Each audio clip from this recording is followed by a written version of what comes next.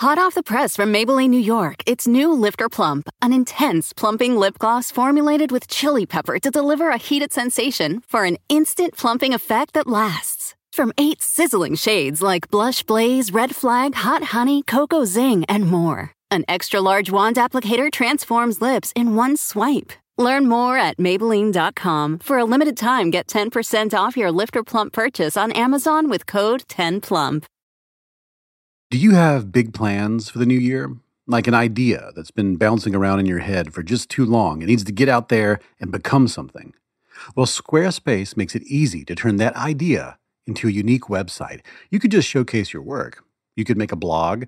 You could publish content. You could even sell products and services of all kinds. Or you can put together some grand, amazing thing that the world has never seen. And you can do it in just a few clicks. You can customize everything from the look and feel to the settings and the products using beautiful templates created by world-class designers. And there's just nothing to install. You don't have to do anything. You just click, click, click, and the website's there. There's nothing to patch, nothing to upgrade, ever. Go to squarespace.com for a free trial. And when you're ready to launch, use the offer code SOSMART to get 10% off of your first purchase of a website or domain.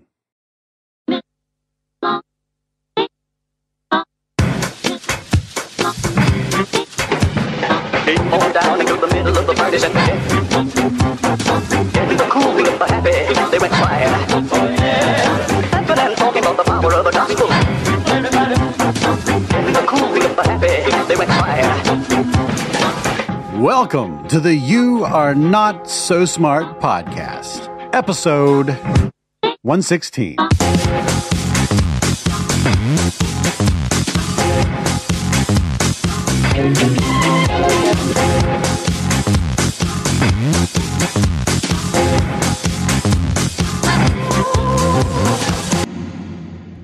Bring her back online.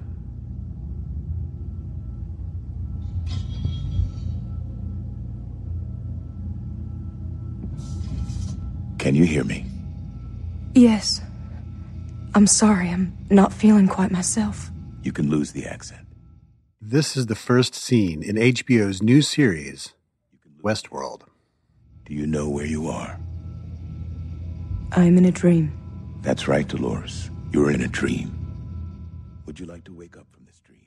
In the show, Westworld is a theme park in the future in which people pay huge sums of money to immerse themselves in a sort of real-world version of a role-playing video game like The Witcher or Skyrim or Grand Theft Auto or Red Dead Redemption or something like that.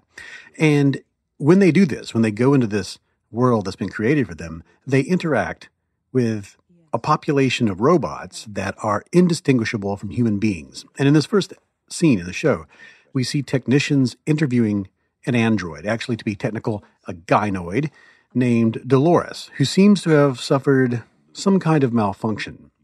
And they inspect the androids and their states of mind, their programming, their codes, by talking to them directly. Would you like to wake up from this dream? Yes. I'm terrified.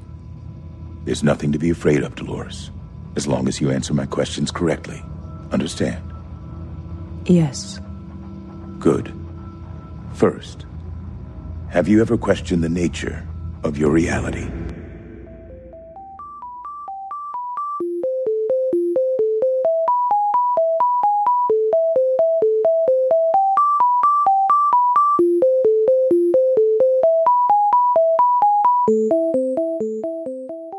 Have you ever questioned the nature of your reality? Well, that is what this episode is going to be about. We're going to talk to a neuroscientist who, before he became a neuroscientist, worked in artificial intelligence, and he's the perfect person to talk to about all these things. But that's coming up in a minute.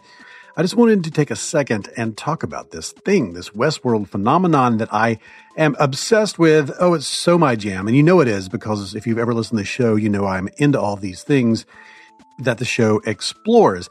In the show, they ask the androids all the time, have you ever questioned the nature of your reality? And it's a on-the-fly Turing test to see if they've become conscious. And that idea comes up a lot in the show because Westworld ultimately explores what is consciousness.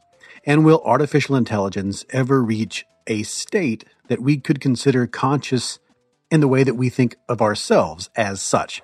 You may recall all the way back in the 4th episode of the show, years ago, we had cognitive psychologist Bruce Hood on the program, and I asked him this question.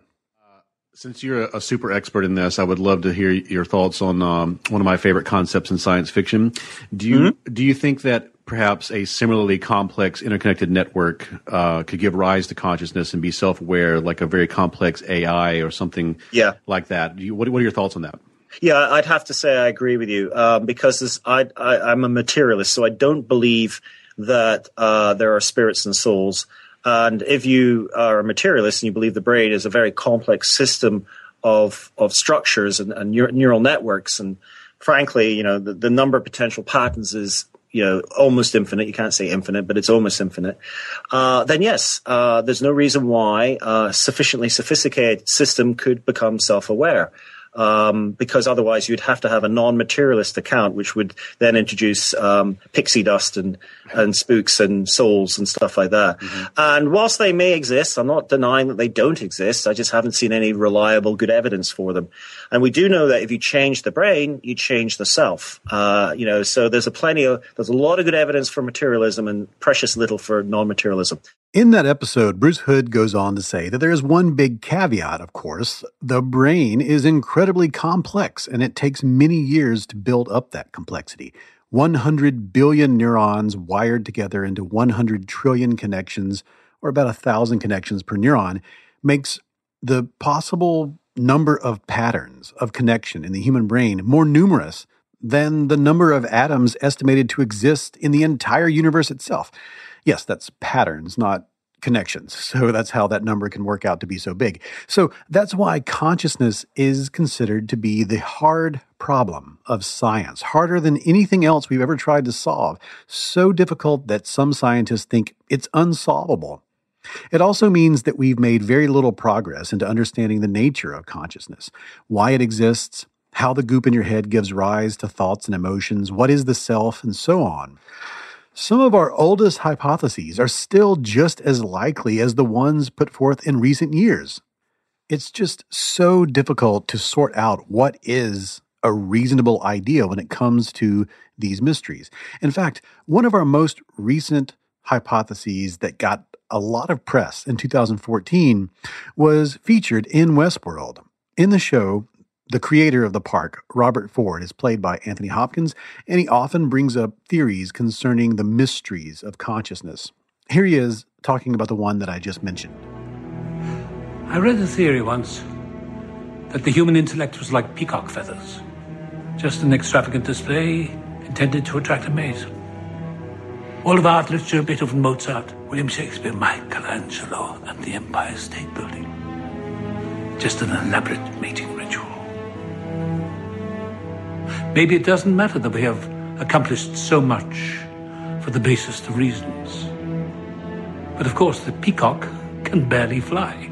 It lives in the dirt, pecking insects out of the muck, consoling itself with its great beauty.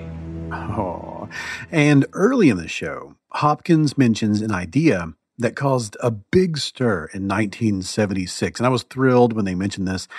It came from psychologist Julian Jaynes' book, The Origin of Consciousness in the Breakdown of the Bicameral Mind. The idea that primitive man believed his thoughts to be the voice of the gods. I thought it was debunked. No, it's a theory for understanding the human mind, perhaps, but not as a blueprint for building an artificial one. See, Arnold... The bicameral mind was such a challenging idea and so mind-bending that, well, we're still talking about it, right? We're talking about it right now. It's in this show. It's in this episode of Westworld. And it's contentious. Plenty of scientists today, they just think it's ridiculous. But plenty of others give it some credit. And in philosophy, it gets a lot of credit. The idea is that bicameralism, bicameral meaning two chambers, two rooms, is a theory of consciousness in which part of the mind, part of the brain is giving commands, and the other part is hearing those commands and either obeying them or disobeying them. And so when you hear those thoughts without a concept of the brain or the mind, you assume they come from elsewhere.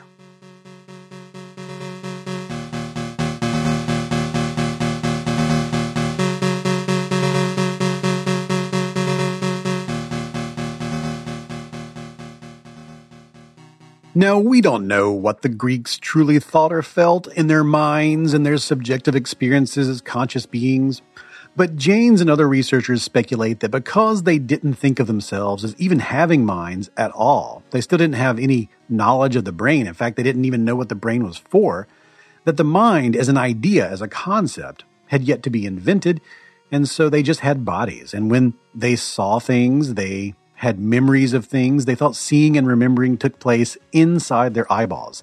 When they felt afraid, that feeling happened in their hearts and in their stomachs. When they felt inspired, that was in their chest because they went when they were inspired. Inspiration. You see, these are all pretty much supported by the things that we read in their literature from the records that we can find. And Jaynes said that since these people probably didn't have a concept of a mind or a word for it, they likely assumed when they had inner thoughts like, I would like a slice of carrot cake, they didn't think that came from their inner selves. Instead, it came from the voice of an external agent.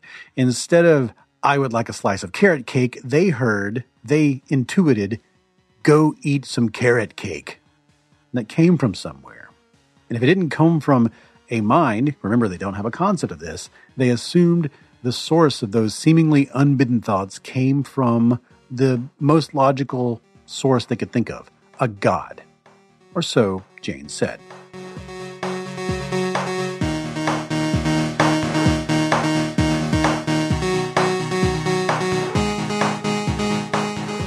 Now, we sometimes think in this way today, a version of it. We say that our drives and our desires and our bad habits and all that stuff come from particular parts of our brain, and ourselves, our conscious brains, must deal with those drives, must overcome them. And we can see that if you labeled those things as gods, it's not much of a stretch to see where Jaynes was coming from. And here's where he's coming from. Here's the thing that shook everything up when he put out the book. He said that because they didn't have a concept of consciousness, they weren't conscious. Consciousness came later. The philosopher Daniel Dennett, writing about the bicameral theory, said that he thought that the idea was completely plausible. He said, quote, to put it really somewhat paradoxically, you can't have consciousness until you have the concept of consciousness, end quote. In the same essay, he compares all of this to the idea of history. Jaynes said that history as a concept had to be invented before we could think in historical terms. Yes, there was history before historians, but Dennett asks, quote, is there a history of lions and antelopes? Just as many years have passed for them as for us, and things have happened to them, but it is very different. Their passage of time has not been conditioned by their recognition of the transition. It has not been conditioned and tuned and modulated by a reflective consideration of that very process. So history itself, our having histories, is in part a function of our recognizing that very fact. You can't have baseball until you have the concept of baseball. You can't have money before you have the concept of money, end quote. So if Jaynes was right, and if Dennett is reading him correctly, the fact that we can't imagine consciousness at a certain point in our history means that it didn't exist. Without it, we can't frame ourselves in those terms, and we aren't truly conscious.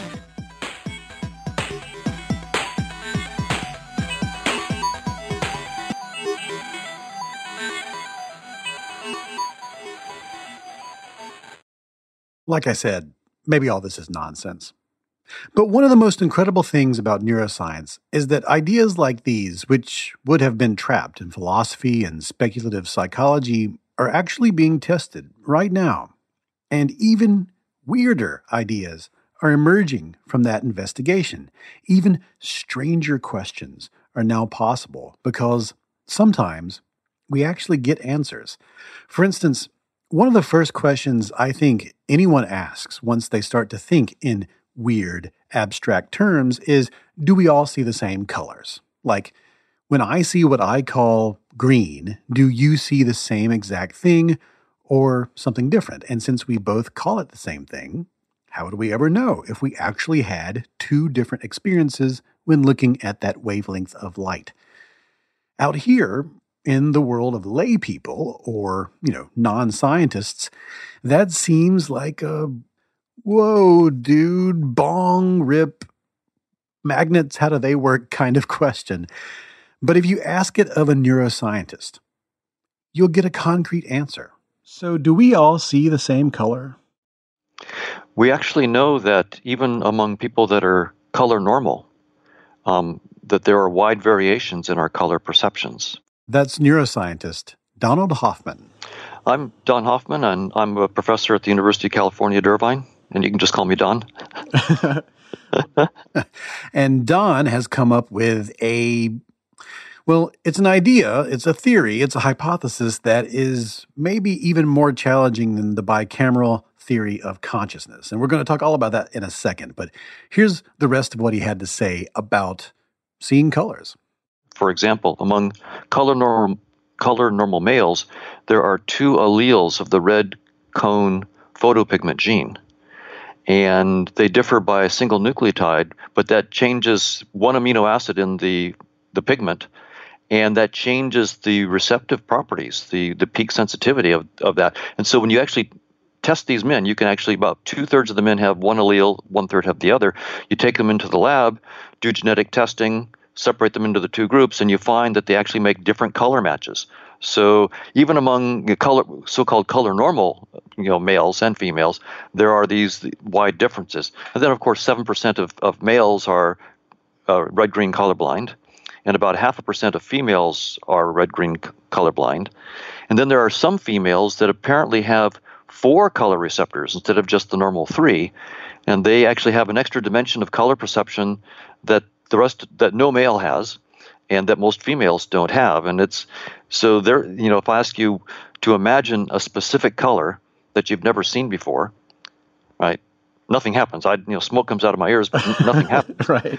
But these women apparently are living in a world of colors that the rest of us can't even imagine concretely. So yes, we all use words the same way when we describe colors, and it's easy to assume that we're seeing the same colors, but we actually know that that's false.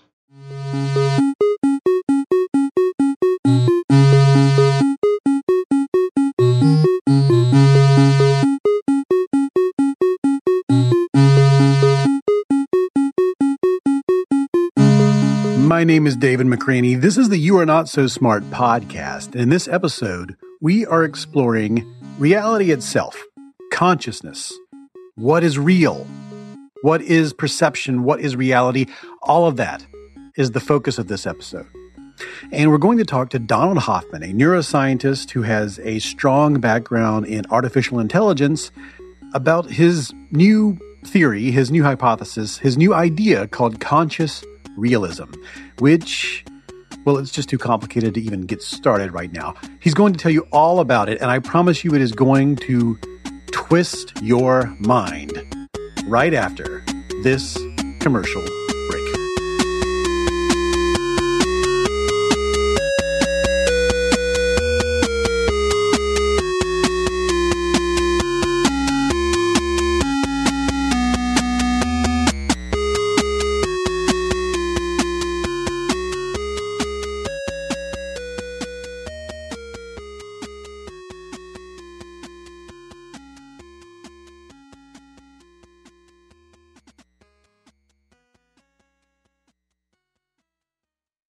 I am always trying to push the boundaries of what I know and learn as much as I can, which means exploring what I don't know. And with the Great Courses Plus, there is always something new to discover.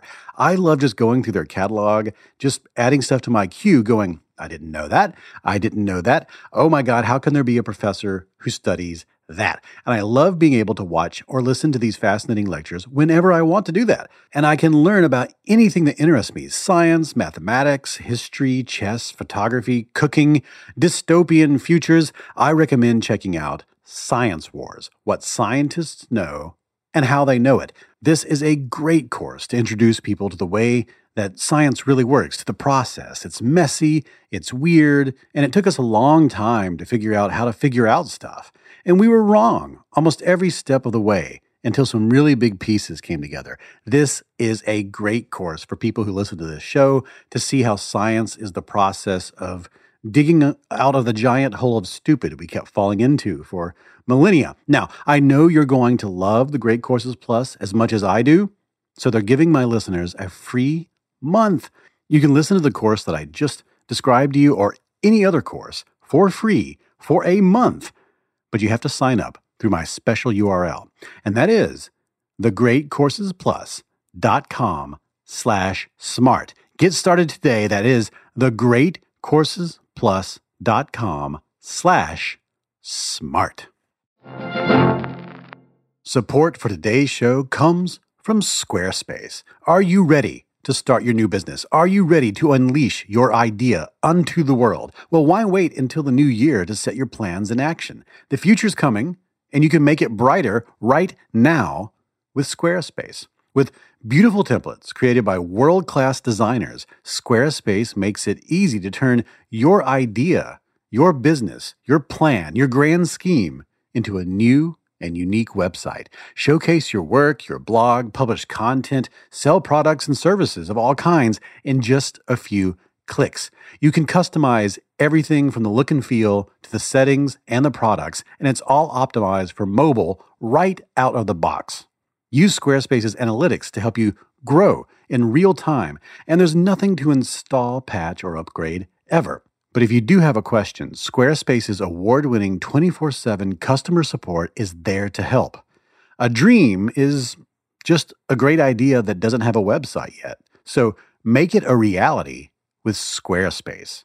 Go to squarespace.com for a free trial, and when you're ready to launch, use the offer code SOSMART to save 10% off your first purchase of a website or domain. That's squarespace.com, and the offer code is SOSMART. And now we return to our program. My name is David McRaney. This is the You Are Not So Smart podcast, and on this episode, we are interviewing Professor Donald Hoffman, a cognitive scientist at the Department of Cognitive Sciences at the University of California. He has a PhD from MIT in computational psychology, and he's been studying artificial intelligence and human cognition for a very long time, leading up to a new theory that he's developed about human consciousness and what it really is. He recently gave a talk at TED, and the name of the talk is Do We See Reality as It Is? It has been viewed at this point more than 2.2 million times. So that question. Have you ever questioned the nature of your reality? Yes, he has. That's pretty much all he does. All right, let's pick his brain. I'm wondering, and I've just been very eager to hear from someone who would know exactly the answer to this question or would have great speculation on this. What do you think of that whole bicameral theory of mind, the idea that we were monists for a very long time until the idea of dualism became common enough that we started to frame our concept of consciousness in that way? Well, the book, of course, was quite popular and had quite a following. Among scientists, it doesn't have much cachet at all. Mm-hmm. It's interesting speculation, and it's fine to speculate, but the evidence is pretty much against those kinds of claims. We've made a lot more strides into what neuroscience really tells us about the nature of our perceptions, and also our thoughts about consciousness, and do we really? He does claim that the Greeks perhaps heard the voices of gods because they externalized their own internal thoughts, things like that. interesting speculation, but you won't find any serious scientist who has taken that as the foundation of their work. Well, that is a good segue into your stuff, because you have been I wouldn't say exactly. It's not an identical kind of challenge, but you certainly have introduced ideas into academia, and as you've demonstrated, you are a empirical scientific explorer of things. You're a neuroscientist. You're not one of these sort of Rupert Sheldrake type. Not to disparage Rupert Sheldrake, but you despite all that, you have these some very challenging ideas, and I'm going to run through this sort of in a way as we can ramp up to it. You say that in your TED Talk that we've made very little progress in understanding the relationship between brain activity and conscious experience. And even though we've really, really worked hard on this problem, it seems like, why is it we've made such little progress? And why are there so many of these ideas that can get really fringy and speculative, yet they're all kind of considered they're almost all regarded equally at this point, even if there's contention among neuroscientists? Why has there been such little progress on this specific problem? Well, we actually call it the hard problem of consciousness, partly because we've made no progress in actually proposing a specific scientific theory that has any beef to it at all. And there is some speculation about why we've made no progress. One speculation is that we just don't have the conceptual systems that are necessary to solve this problem. We don't expect monkeys to solve problems in quantum mechanics. And it might be that Homo sapiens simply is not equipped with the concepts needed to solve the problem of how is consciousness related to our brain activity. That's certainly possible, and I can't rule that out. I mean, I do take evolutionary theory quite seriously, and that it's certainly quite possible that we don't have the concepts. But I think that there's a different reason, and that is that we've simply made some false assumptions. So, and that was how I began to look at this, because I, like everybody else, was trying to figure out how brain activity could cause our conscious experiences. And I couldn't think of anything intelligent to say about that. I mean, much less frame a theory. And when you look at all the so-called theories out there, for example, integrated information theory or orchestrated collapse of microtubule states and so forth, when you actually look at them, there's no beef. There's nothing. For example, there's no specific account for any particular conscious experience, like say the taste of chocolate. What integrated information state of the brain is identical to chocolate that's never been put out there? I've asked Tononi in person just a few weeks ago. There's not one concrete.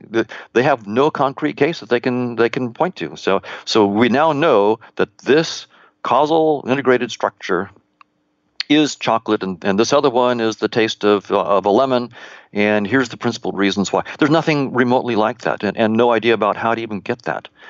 So I think that the reason that we've not made any progress is that we've made a very, very simple but false assumption. We've assumed that our perceptual systems give us some indication about the nature of reality as it is. That we evolved, of course, to stay alive, to be fit, and to have offspring, and that in the process of evolving perceptual systems that kept us alive, we evolved perceptual systems that showed us reality as it is. Not exhaustively. We don't see all of the truth, of course. No one believes that. But that our perceptions of a world in terms of space and time and physical objects that seem to have causal powers, like, the cue ball hits the 8 ball and knocks it into the corner pocket. We think that there's genuine causality of physical objects in space and time because that's the way we see the world. That assumption is the one that I've been looking at. Then the reason I've been looking at that is that we've assumed that certain objects in space and time, namely neurons, have the causal power to create our conscious experiences. And so that was the question that I went after. Is that assumption right? When we make that assumption, we can't get anywhere. When we assume that neurons cause our conscious experiences, and neural activity causes our behavior, we run into deep, deep problems. In fact, we can't make any theoretical progress. So I said, let's step back and ask ourselves the question, does evolution by natural selection favor perceptions that are telling us about reality as it is? Does perception evolve to see the truth? No, so this is your big challenge, because this is what I learned in school, is the idea that the brain constructs reality. It does, and it's sort of a virtual reality. And that was communicated pretty well. But it also that our ancestors who saw a more accurate picture of, or had a more accurate perception of the objective reality that we don't completely bring into our minds, but the ones that had a more accurate perception of it were more successful. And so it's over time, you become more fit by having more accurate perceptions that better fit reality, and so on. So, and you challenge this completely, correct? That's right. You've, I think, nicely summarized the standard view in the field, that those of our ancestors who saw more accurately had a competitive advantage over those who saw less accurately, and therefore were more likely to pass on their genes that coded for the more accurate perceptual systems. And so we can be quite confident that we don't see all of reality as it is, but we do see some of reality, namely the part of reality that we need. We see it accurately. And that was the very question, the very assertion that I then questioned. We don't have to wave our hands. Evolution by natural selection is a mathematically precise theory. We have the tools of evolutionary game theory, evolutionary graph theory, and genetic algorithms. And so we can pose a precise mathematical question and ask, under what conditions would natural selection favor veridical, that's the geek term that scientists use, veridical perceptions, namely perceptions that are accurate to reality. Not exhaustively, but wherever we might need them. And so I posed that question with some of my graduate students, and we ran Monte Carlo simulations where we simulated hundreds of thousands of random worlds and put organisms in those worlds that could see all of the truth, part of the truth, or none of the truth, and the ones and there was these things called fitness functions, which tell you how many fitness points you get for various actions you take, right? That's the name of the game in evolution, is that in addition to reality, there's a fitness function that governs your success in reproduction. And what we found in our simulations was that organisms that saw reality as it is could never outcompete organisms that saw none of reality and were just tuned to fitness, as long as they were of equal complexity. And then I conjectured a theorem. And the theorem that I conjectured is that an organism that sees the truth can never be more fit than an organism of equal complexity that doesn't see the truth and is just tuned to fitness.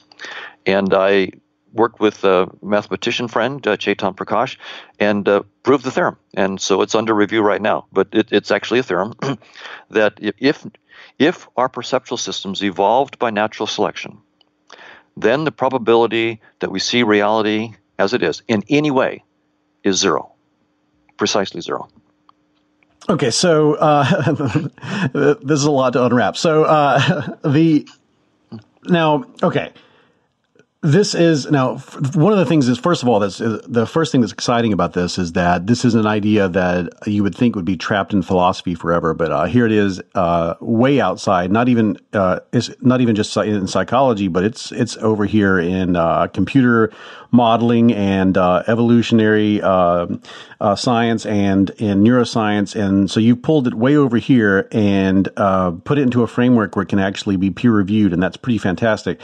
So how does this differ from just the idea that Umwelt idea? How does this just differ from the concept of there's not, of course we don't see objective reality. We see a subjective reality. We see a very small slice of it. And how does it, what elements of this theory that you've put together, expand on that sort of foundation?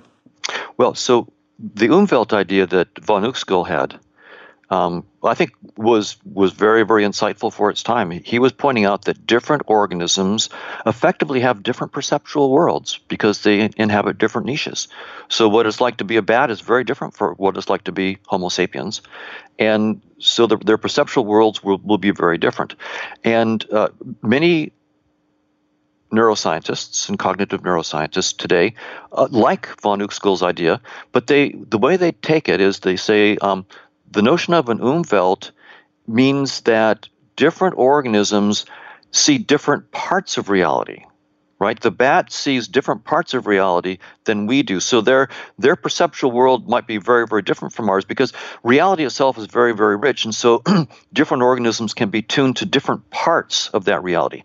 And this was sort of J.J. Gibson's idea, too, in his ecological optics point of view, that different organisms would see different whatever they needed, the affordances that they needed for their specific niche. And so I agree up to a point that different organisms are in effectively different perceptual worlds, but where I disagree is that what these worlds are seeing different parts of the truth. I don't think that they're seeing the truth at all. I think a much better metaphor is to say that we have different user interfaces. So if you have, a laptop computer and you're writing an email and the icon for that email that you're writing to your friend is blue and rectangular and in the middle of your desktop, does that mean that the email itself inside your computer is blue and rectangular and in the middle of the computer? Well, of course not. That's silly. Anybody who thought that is mistaking the point of the interface. It's not there to show you the truth. It's there to hide the truth. You don't want to know about the diodes and resistors and voltages. If you had to know all that, you'd never get the email written. If you had to toggle voltages, good luck. You'd never finish the email. So the desktop interface is there to hide the truth, give you eye candy that lets you get the job done, whatever you need to do. And that's what evolution does for us. Our perceptual systems are desktops. They're interfaces. Space and time is our 3D desktop.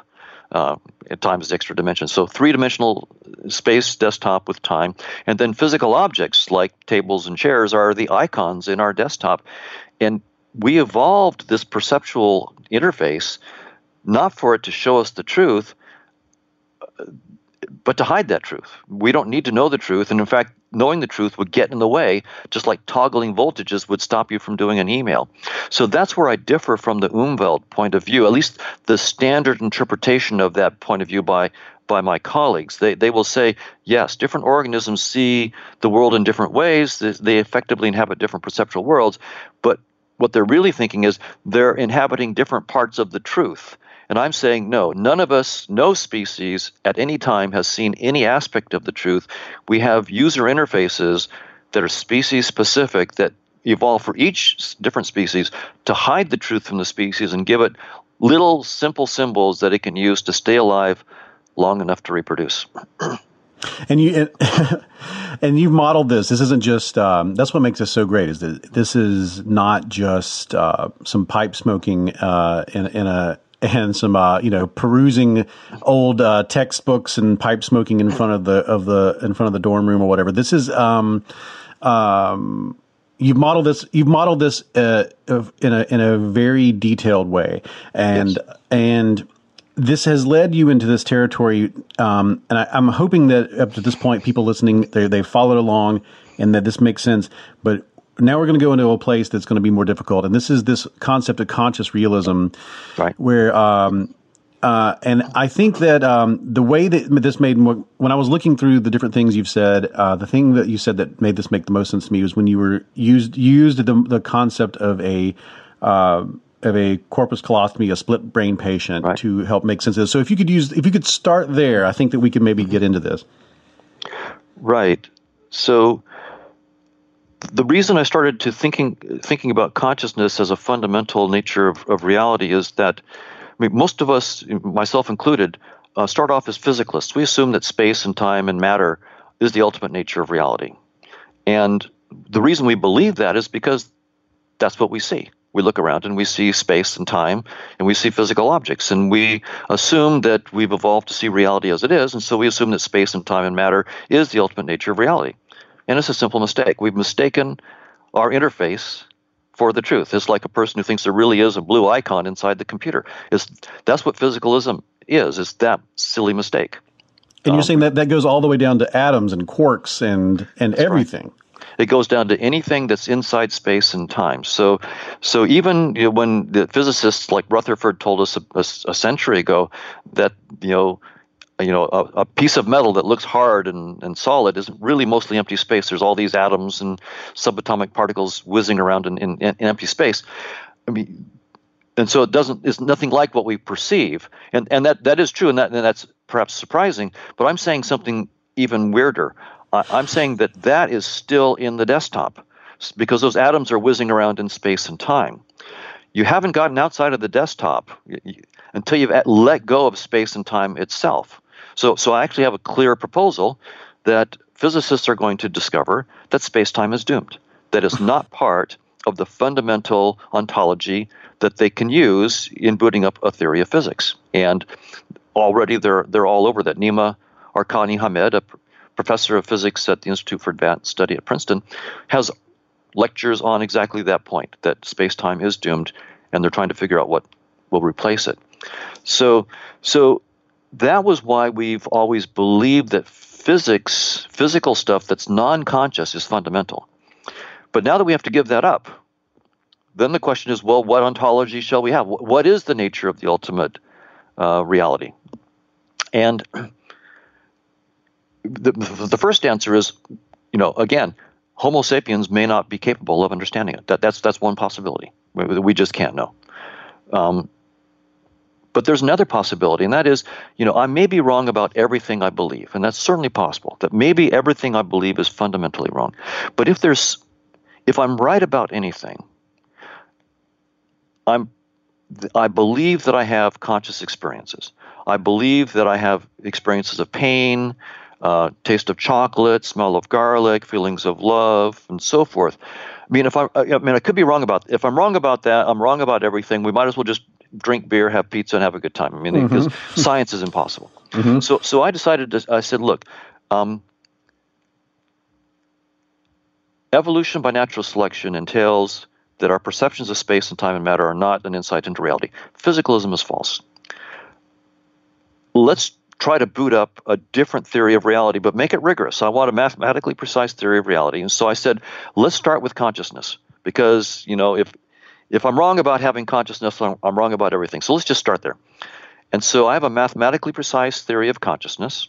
It's actually a mathematical model of consciousness that you can write down on the back of a napkin, but it's mathematically precise. And then a very strong claim that every aspect of conscious experiences and the dynamics of consciousness can be modeled without exception by this mathematical theory. So I'm probably wrong. That's the whole point of science, is to be absolutely precise, down to the mathematical nitpicking. Be very, very precise, make bold claims so that people can then, you put a target on yourself, or not on your theory, you put a target on your theory so people can try to shoot it down. That's the whole spirit of science. So be very, very bold and precise so that we can, shoot these theories down and then, evolve them, make them. So I've got this theory of consciousness, and then the bold claim that consciousness is fundamental, that the ultimate nature of reality is consciousness, what I call conscious agents. And if I'm right, then one prediction is that we'll be able to use this theory of consciousness to, with mathematical precision, get back what we call, quantum mechanics, general relativity, and eventually even quantum gravity. In other words, we'll solve the mind-body problem not by starting with physical stuff like neurons and trying to get consciousness to emerge from it, but going the other direction. Start with consciousness, mathematically precisely defined and modeled, and show that we can get back quantum mechanics, general relativity, and eventually quantum gravity from it, and solve the problem that way. And so if it's not atoms and molecules, those are just representations on our desktop. What is it? So the idea would be that if it's not some physical thing like space and time and matter, I'm proposing that the ultimate nature of reality is actually something that we feel somewhat intimately acquainted with, namely conscious experiences, fears, emotions, the smell of chocolate, the taste of garlic, and so forth. I'm not saying that we have, deep insights ourselves into those conscious experiences, but we do have conscious experiences. By using that as our foundation and making a mathematical model of it, we can then start to get a science of consciousness that is a rigorous science where we can actually get surprises, right? We might find out about things about our own consciousness that we would never have known if we hadn't got a mathematically rigorous theory of it. What about, this is going to, please forgive my complete ignorance, but how do we escape the possibility that math is also part of this desktop, that it's not, that math itself is a human construct and doesn't help us model reality because it's just part of it's also trapped inside the desktop metaphor? Great. That's a very, very important question. And it does distinguish my point of view from certain religious points of view that have tried to use evolution to take down science in a very different way. So Alvin Plantinga, for example, has used evolutionary arguments to say that all of our cognitive abilities are not reliable. And so, therefore, evolution sort of shoots itself in the foot. And my argument is very, very different. My argument only applies to one cognitive capacity, namely our perceptual capacities.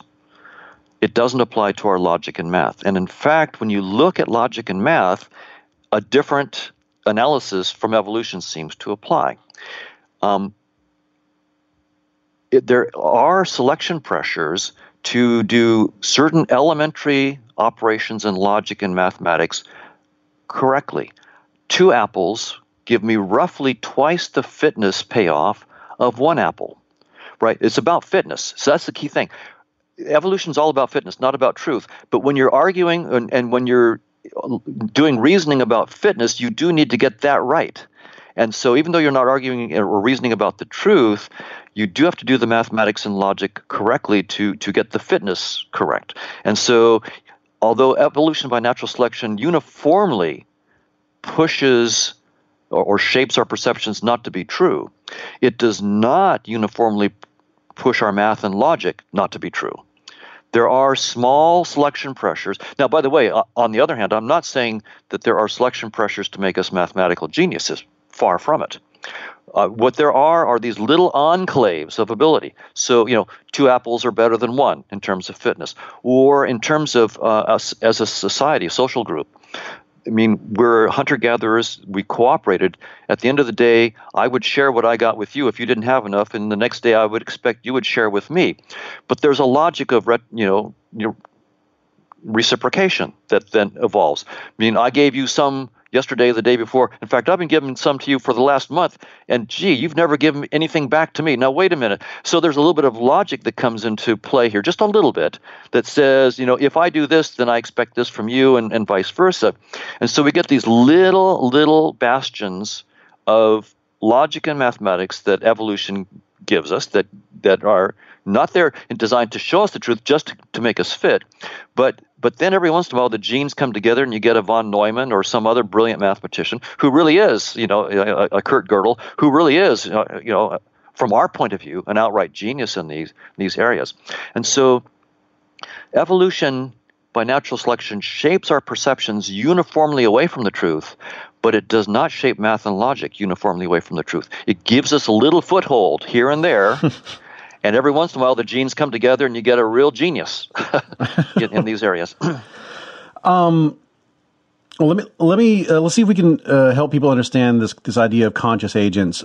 You mentioned that a split brain patient, basically has a person has one consciousness, and then a split brain patient. There are all those great experiments by Gazzaniga where they have them do all these amazing. We've talked about it on the show before. So there's in essence, you could frame them as being a person with 2 consciousnesses.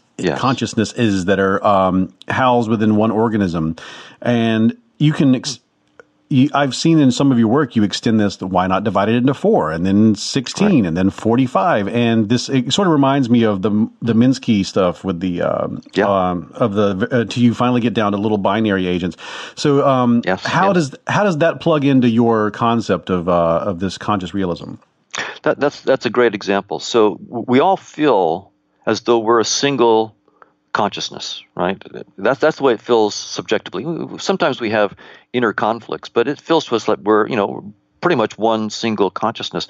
But it turns out that the way your brain is organized, there are two hemispheres, a left and a right hemisphere, that are connected by 200 to 225 million fibers, axons. So it's like think of it as a cable, a computer cable between two massive computers. And in certain bad cases of epilepsy where you have a part of the brain that's bad, say in the right hemisphere, and sends random signals throughout the whole brain that make you go unconscious, they couldn't, in some cases, fix it with drugs. And so Joe Bogan, who I had the privilege of knowing while he was still alive, was a famous surgeon who would actually cure these people pretty much by taking off the cranium, taking a scalpel and cutting the corpus callosum and just splitting the two hemispheres, cutting off. And what it did was it confined the bad electrical activity to just one hemisphere. So one hemisphere might go down, but the other one wouldn't. And what they found was that the two, in careful experiments, the two hemispheres actually, from my interpretation of it, is they have two separate kinds of consciousnesses in the following sense. You can ask a question of the right hemisphere and ask the same question of the left hemisphere, and you get different answers. For example, what do you want to be when you graduate? One fellow was asked this. The left hemisphere wanted to be a draftsman, and the right hemisphere wanted to be a race car driver. It couldn't be more different. They have different personalities, different likes and dislikes. They can play 20 questions with each other. You could literally set up a situation where the left hemisphere and the right hemisphere play 20 questions. And it's a real game because the two hemispheres have different contents of consciousness. So it feels to us like we're a single unified consciousness, and we might be. But just a simple knife, a scalpel, can cut your consciousness in two. And there are two separate spheres of consciousness. And so if two, then I point out, well, why not more? Why? How far down might it go? I mean, Minsky had the notion of the society of mind, and I have a precise mathematical notion of what I call conscious agents that can be divided further and further until you get down to agents that are literally as simple as is possible. One bit of perception and one bit of action. Literally, a 0 or 1 for perception, or a 0 and 1 for action. And then the mathematics allows me to build up conscious agents as complex as humans. That is so. I've got a book here. I've got a really old. I'll never find it. This reminds me so much of this old idea of the recursive universe from this stuff, the Conway's Game of Life stuff. Right. Yes. And it feels so. It just feels like I really adore how there are many of these ideas seem to be converging within your theory, and so and that instead of being sort of lost out there in Deepak Chopra land, they seem to be in real academia. So, and I'm wondering how has this been received? I mean, how has this been received by your peers and by people maybe in other academic silos? I mean, I think at first glance, this feels like woo-woo. This feels like Deepak Chopra. This feels like, people talking about quantum consciousness and things that have generally been very poorly regarded in neuroscience and in psychology and other social sciences. How has this been received, and how do you feel about that?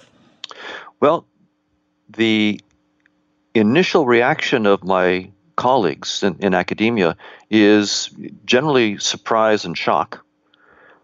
But there are, I'm doing the normal academic thing. I've published papers with mathematical models, and I actually go to conferences and to various universities and give colloquia where I present the mathematical models. And so it raises the bar. It would be one thing to say, I think consciousness is fundamental. That means that there's no beef there.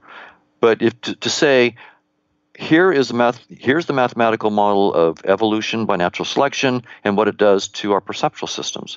And that clearly shows, and here's my theorem now, I've got a theorem and a proof that says the probability that our perceptions of space and time and physical objects and physical causality, the probability that that's an insight into the nature of reality is 0.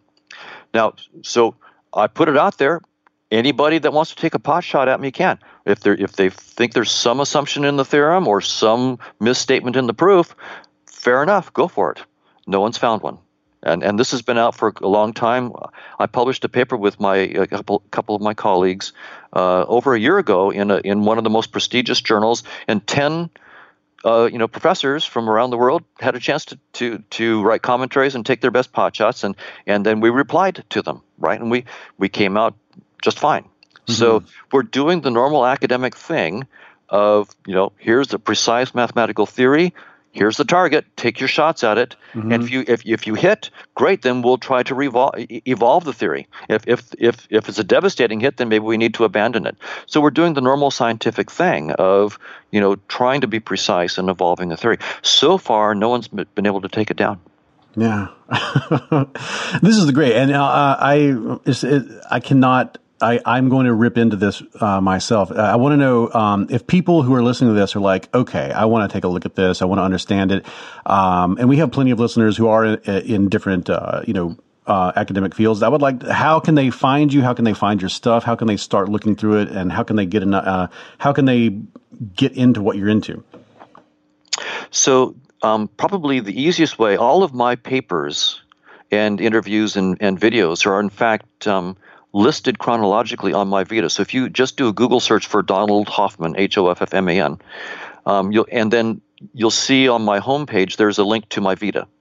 It just says Vita. If you click on that, then you have everything I've done with hot links to free sources. So all of my papers are there.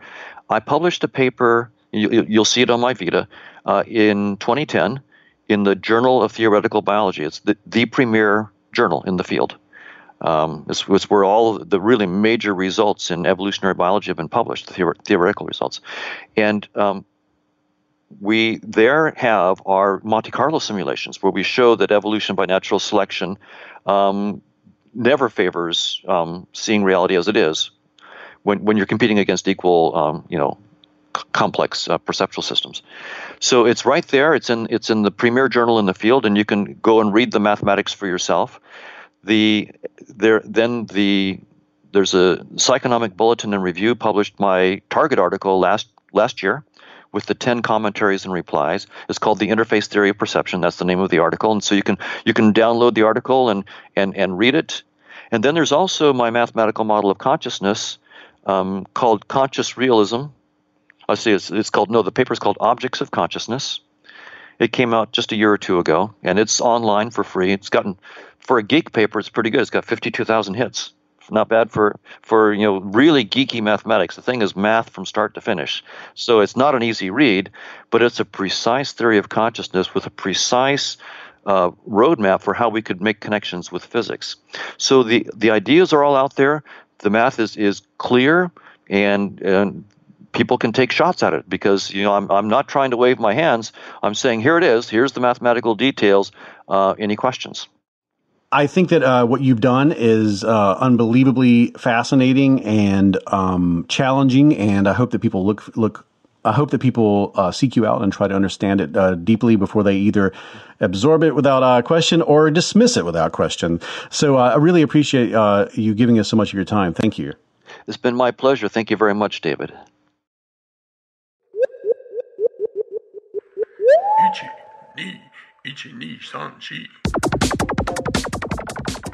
That is it for this episode of the You Are Not So Smart podcast. Please go to patreon.com/youarenotsosmart and pitch in to help bring a reporter to the show. I would like to add some staff to the show. A reporter would be a fantastic addition to the program, and we could put out content more along the lines of some of the podcasts that I've always wanted this show to sound like and be like. Adding a reporter would make that possible. So go to patreon.com/youarenotsosmart and help make that happen. You can find all past episodes at youarenotsosmart.com and at boingboing.net, where you can find other great podcasts like this one. Boingboingpodcast.com has all the podcasts listed. The opening music is Clash by Caravan Palace. This music is Banjopocalypse. On Twitter, it's @NotSmartBlog. I'm @David McCraney, and Facebook is just You Are Not So Smart. Nani?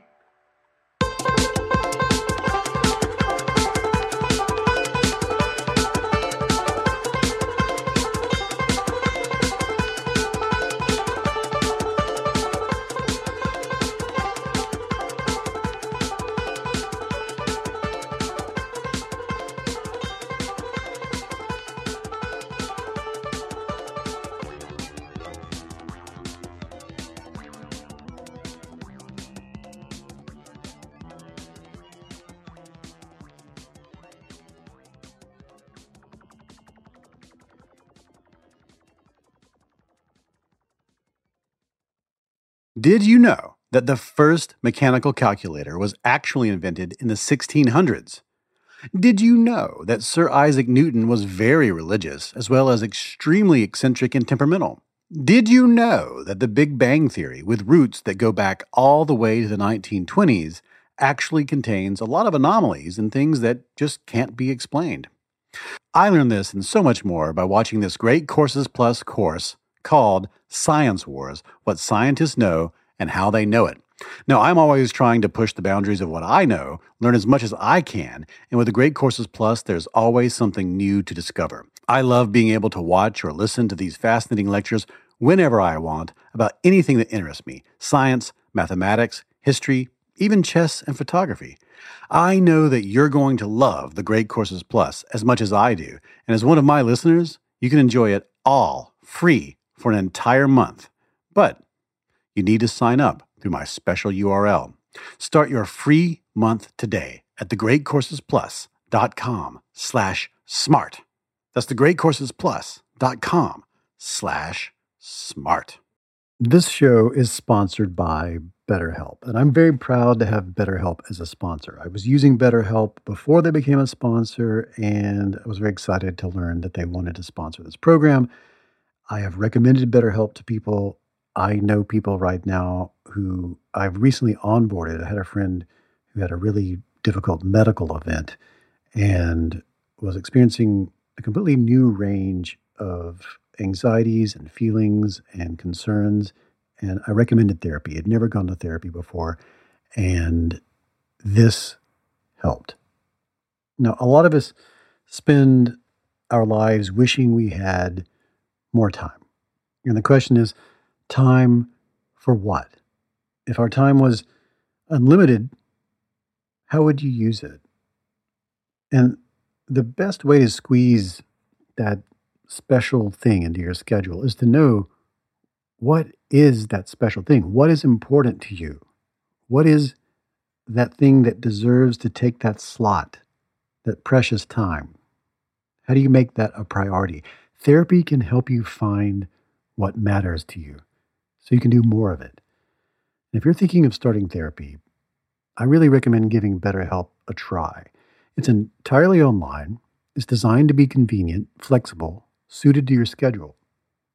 Just fill out a brief questionnaire and you will get matched with a licensed therapist, and you can switch therapists at any time for no additional charge. You can do that several times and really lock in with a therapist that is able to generate with you that dynamic that's so important. I believe you should be in therapy. I believe everyone should be in therapy for a period of time at least in their lives to sort this out. What's important to you? How do you make it work?